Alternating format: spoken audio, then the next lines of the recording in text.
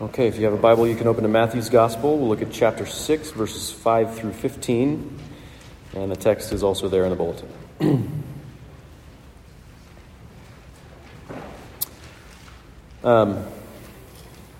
So all kinds of people pray, whether they're church-going folks or not, right? All kinds of people pray. It's something of a universal human instinct. You'll find it in pretty much every culture, anywhere in the world. But unless we receive prayer as a gift from Jesus, unless we pray with him and learn prayer from him, then we really don't know what we're doing when we pray. We can know better because of what Jesus teaches us. Luke says that the disciples asked Jesus to teach them to pray, and he did. He taught them this prayer. So that's, in Luke's version of this prayer, he has the disciples asking, so he taught them. Taught them this prayer, which we call the Lord's Prayer. It probably delighted Jesus to teach them this prayer. Jesus came into the world for the very purpose of sharing his life with God, with us, with his people, and opening up his own prayer life to us is a big part of that. So he gives us the gift of relating to God. Even as he relates to God, he gives us the gift of praying to his Father together with him. That's what we'll talk about this morning. This is good news that Jesus teaches us to pray. So let's talk about that. Let's pray, then we'll read the scripture. Father, thank you for everything that you have made known to us through Jesus. Thank you for these words that we're about to hear. We pray that you'd help us to receive them as the wonderful gift that they are and to be changed by this gracious gift in our relationship with you. We pray in Jesus' name. Amen. So I'm actually backing up to the beginning of this chapter. He says in verse 1, beware of practicing, or literally doing, beware of doing your righteousness before other people in order to be seen by them, for then you will have no reward from your Father who is in heaven.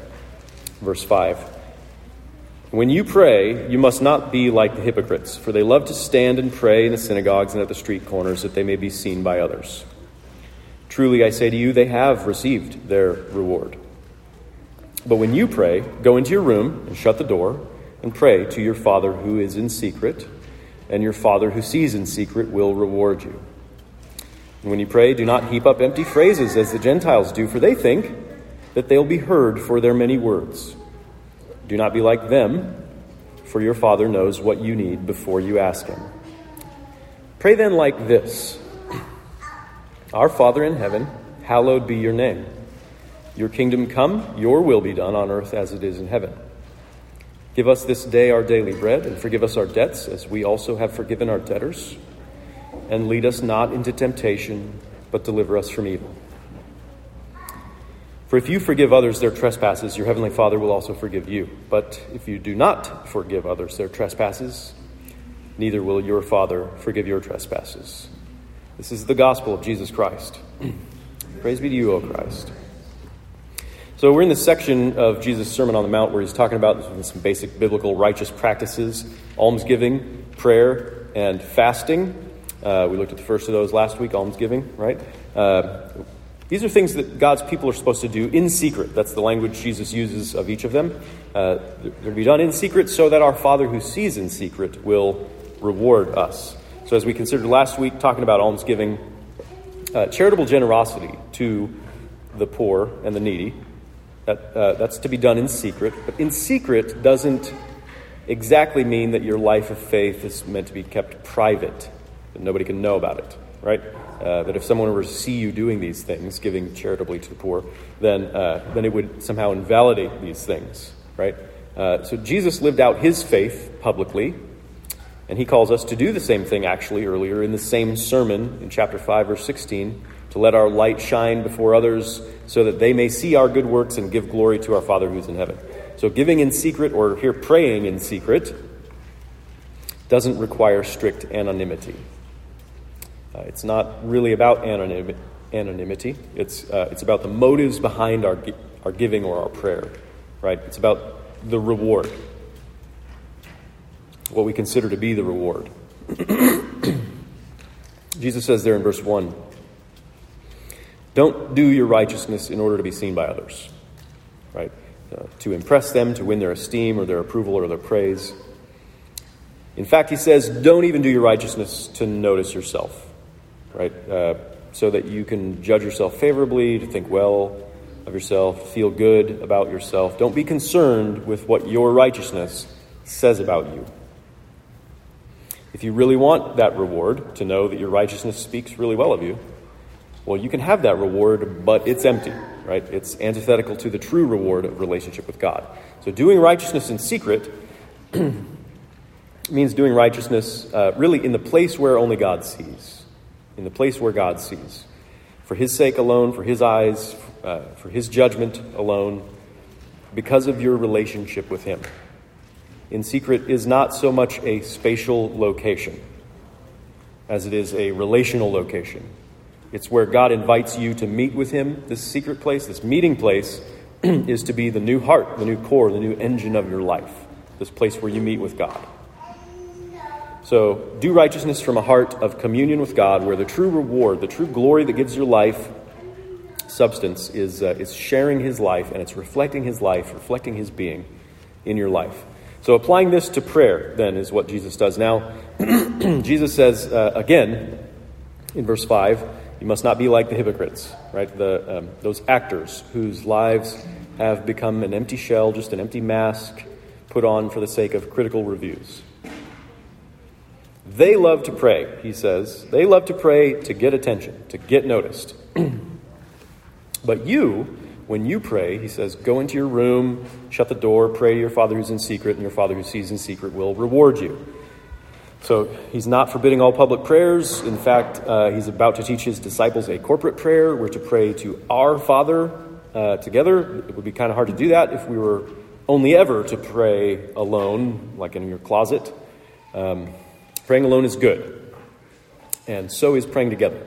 It's just that if you always pray in front of others and you never pray alone, well, what do you think prayer is? What do you think it's for? Why are you praying if that's the case for you?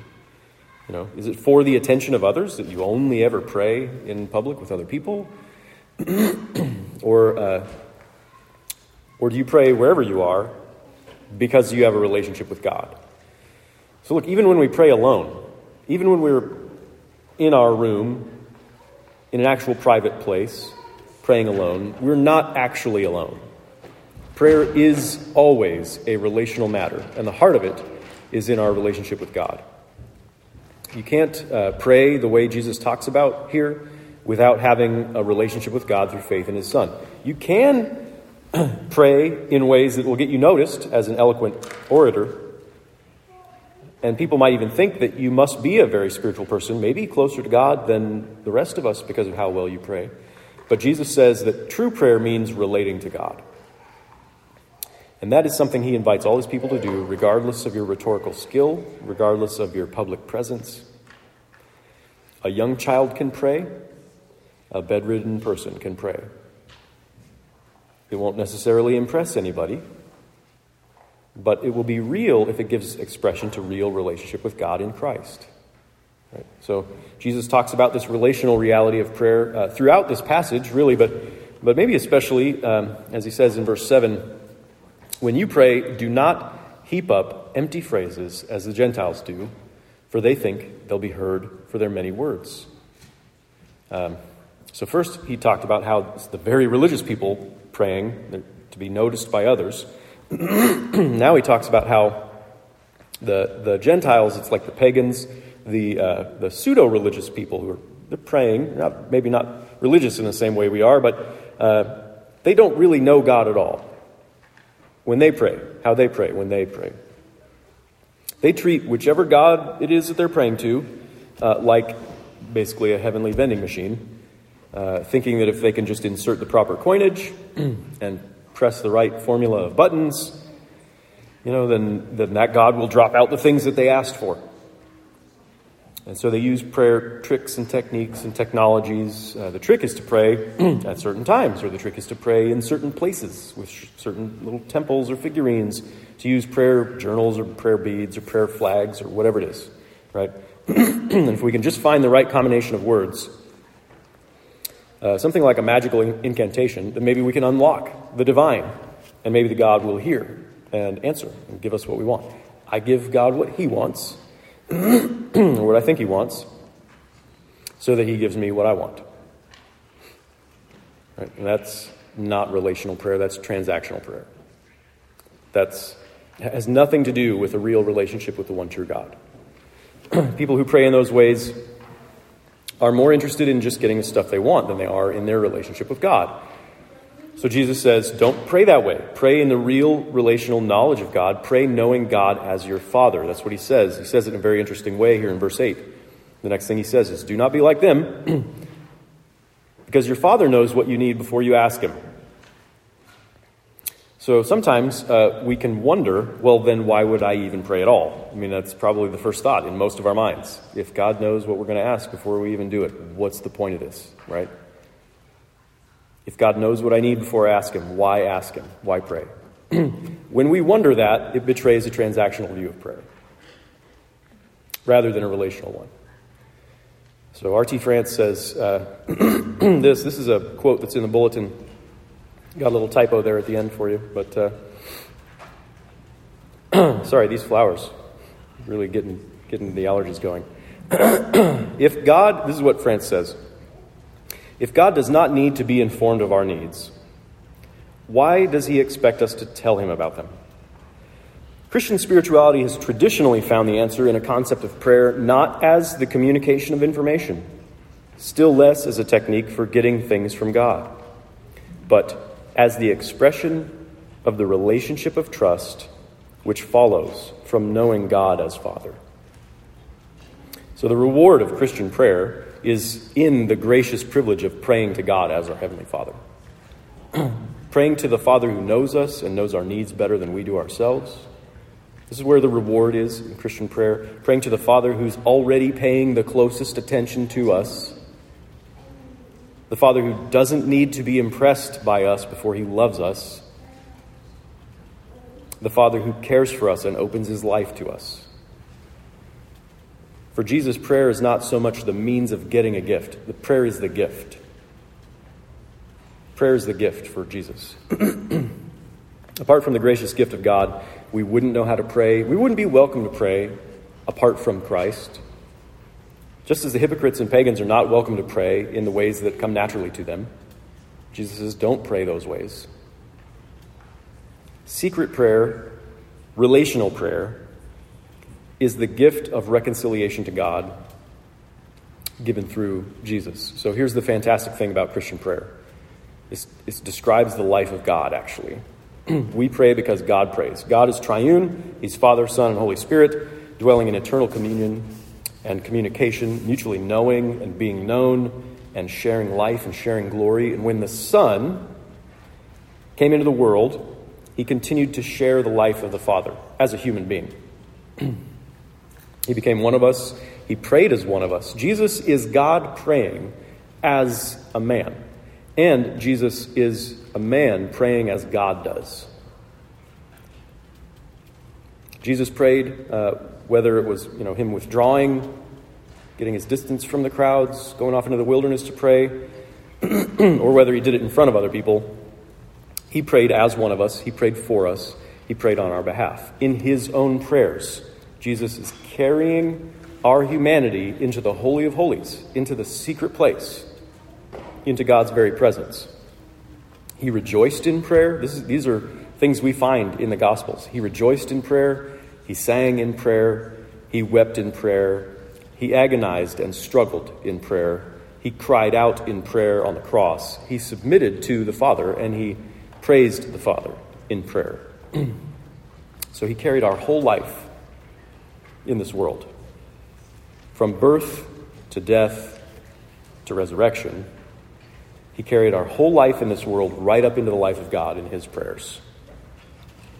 Prayer for Jesus is about relating to the Father. It's about living before the face of the Father, living with the Father, sharing the life of the Father. And he did this really as one of us. Really, even as if he had been a sinner, he did this. In solidarity with us, he prayed for our forgiveness. He confessed our sins on our behalf. Even though he himself had no sins to confess, he confessed our sins on our behalf. We confess that this is how our very salvation works. The righteous one gave himself for the unrighteous. He took our unrighteousness upon him, and he purified us. He took our unrighteous prayers upon himself, prayers of the unrighteous, prayers of sin, confession of sin. He took those prayers upon himself. The innocent one took the prayers of the guilty on his own lips so that sinners could join him in his own prayers. And that's the gift of prayer that Jesus gives us. This is how he teaches us to pray. So then we have the Lord's Prayer. Pray then like this. Our Father in heaven, hallowed be your name. Your kingdom come, your will be done on earth as it is in heaven. Give us this day our daily bread, and forgive us our debts as we also have forgiven our debtors. And lead us not into temptation, but deliver us from evil. So that prayer is pretty familiar to us. The most amazing thing about this prayer is how it begins. Our Father. So to give you your regular dose of Lord of the Rings illustrations, there's a scene in the Fellowship of the Ring. That's the first movie for you kids out there. There's a scene with Aragorn and Boromir as Boromir is dying. Aragorn is the true faithful king of Gondor, the White City, right? He's coming into the world to save this world from the Dark One, from the Dark One's rule. And Boromir is another member of the Fellowship of the Ring. He's a mighty warrior of Gondor, right? But he has this fatal flaw. He has the tragic human weakness, this desire for power. He thinks if he gets the Ring of Power, it'll help him actually to defeat the evil one. He becomes possessed by this desire. He tries to take the Ring of Power. The ring bearer, Frodo, gets away. Boromir knows that he's betrayed Frodo, right? He knows he's betrayed his friend. He's betrayed the fellowship. He's betrayed all that is good. And as Boromir is dying, the good king, Aragorn, takes his hand, and Boromir repents and asks his forgiveness, and Aragorn makes this promise. He says, I swear to you, I will not let the White City fall, nor our people fail. And Boromir says, our people. Our people. And Aragorn's nodding, yeah. Our people, right? Even in death, Boromir's eyes brighten when the good king says to the betrayer, our people, yours and mine. That's what Jesus says to us when he invites us to pray, our Father, yours and mine. Sinners who do not deserve to enjoy a relationship with God can look to Jesus with our eyes lifted up and say, our Father? Our Father? Yours and mine, Jesus? And Jesus nods, yes, our Father.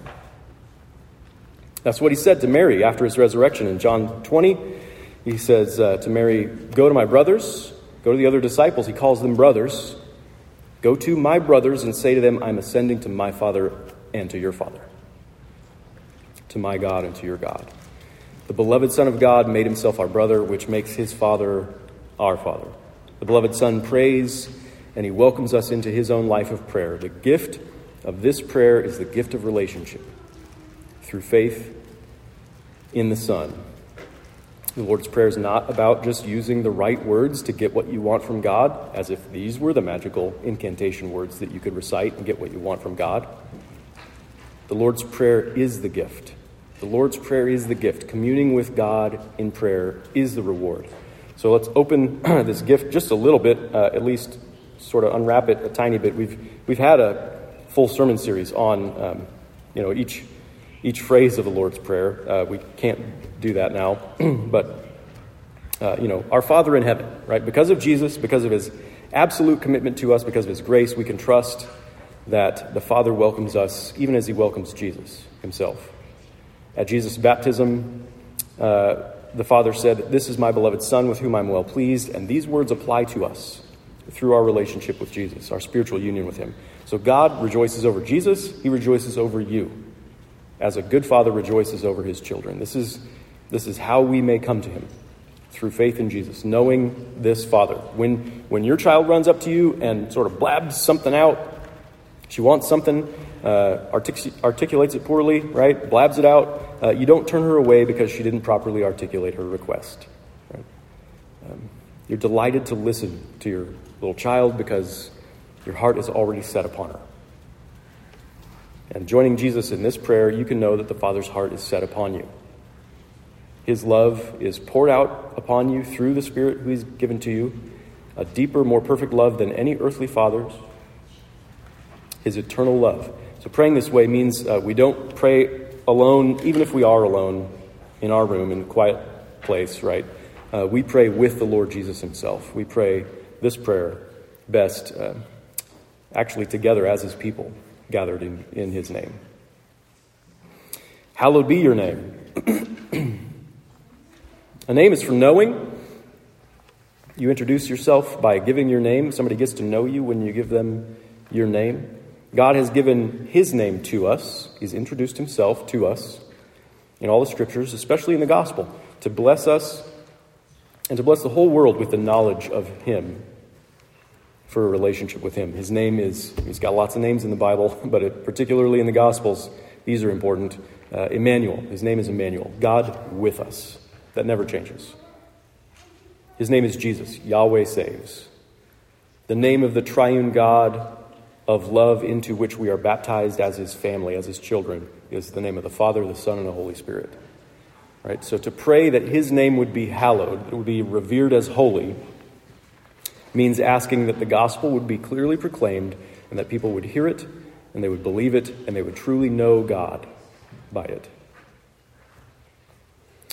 Verse 10, your kingdom come, your will be done on earth as it is in heaven. This is where the wrestling happens. This is where the wrestling happens. Jesus himself prayed in the Garden of Gethsemane all night long, sweating blood for the agony of his prayers. Take this cup away from me. I don't want to go to the cross. Nevertheless, not my will, but yours be done. So, if it is so difficult for God incarnate to pray this prayer, we can believe it'll be difficult for sinners to pray this prayer with him. We believe that his kingdom is good, his rule is good, but it comes into conflict with the instincts of people like us, sinners. We believe that his will is good, but it's also difficult for us to accept. Joining Jesus in this prayer means that we come to God with wills that are out of alignment with his, with expectations for what his kingdom should be like that need to be revised, that we just need to give up. Because of Jesus, we can be glad for the Heavenly Father's kingdom and will. We can know his ways are good, even when we don't understand them, even if we never understand them in this life, even if we don't like what has been revealed about his will and his ways to us. We can rest in our trust in Christ. We can come to a place of submission to his kingdom and his will, even when it's like sweating blood for us. But only as we join Jesus in this prayer. Only as we really wrestle with God in our relationship with him. Verse 11, give us this day our daily bread. So this is the most mundane petition, and it teaches us that there is no aspect of our earthly lives that is sort of just too basic or boring that it would bother God to ask him about it. Right? Even the bare necessities of life are opportunities for us to join with Jesus in relating to God in prayer. It is not pure selfishness to pray for our needs. It is his idea to pray for our needs, his invitation, because he wants us to live. He likes life. He wants us to live, and he wants us to live all of life with him and from him and through him and to him. We pray less for luxury comforts, more for basic necessities, things, food, water, clothing, shelter, security, stability, physical health, emotional health, things like this that make for a good human life. All our prayer always is in response to God. It's always in response for being who he is, for giving us the gift of life, for sustaining us on a daily basis, for inviting us to pray. Ultimately, we pray in our absolute dependence on Christ, upon the bread from heaven that we need for eternal life with God. We need God's constant, generous provision. We need that every day, and his mercies are new every day. Verse 12, and then also 14 and 15. And forgive us our debts as we also have forgiven our debtors. For if you forgive others their trespasses, your heavenly Father will also forgive you. But if you do not forgive others their trespasses, neither will your Father forgive your trespasses. This is clearly an important part of the prayer that Jesus is teaching us, since He comes back to it here as he wraps up the prayer. He's taught us, pray then like this, and then gives this explanatory section to this idea of forgiveness.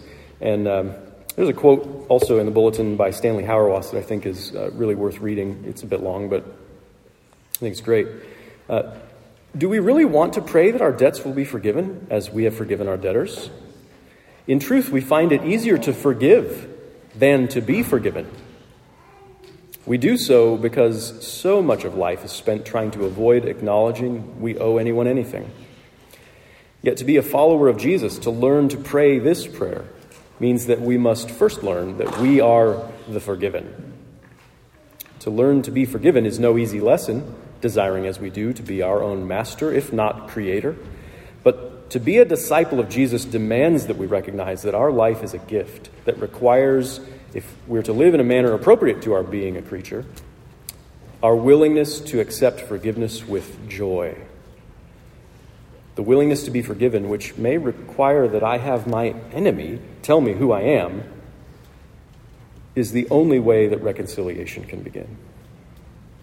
So we place ourselves in a very, very vulnerable position when we place ourselves at God's mercy, when we confess our sins, when we ask for his forgiveness. Too vulnerable for a lot of people. This prayer means we want reconciliation to God, even though it means we expose ourselves to his judgment. And we trust that we can do that because he tells us that his judgment has already fallen on Christ in our place. In fact, it's the merciful Lord Jesus who leads us in this prayer. He accommodates himself to us in this prayer. Even though he had no sins of his own to confess, he confessed and repented on our behalf, and he teaches us to ask forgiveness by saying, let's pray to our Father, repeat after me. Forgive us our sins.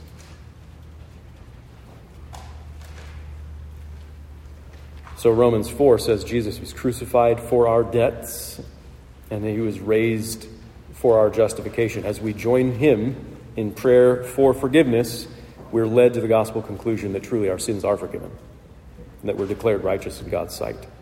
We're a people of forgiveness. We believe forgiveness is good.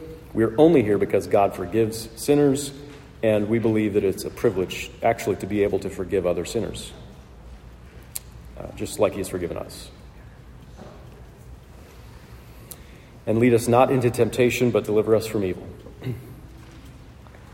We know that the biggest threat to our spiritual life isn't out there somewhere. It's not the evil that other people can do to us.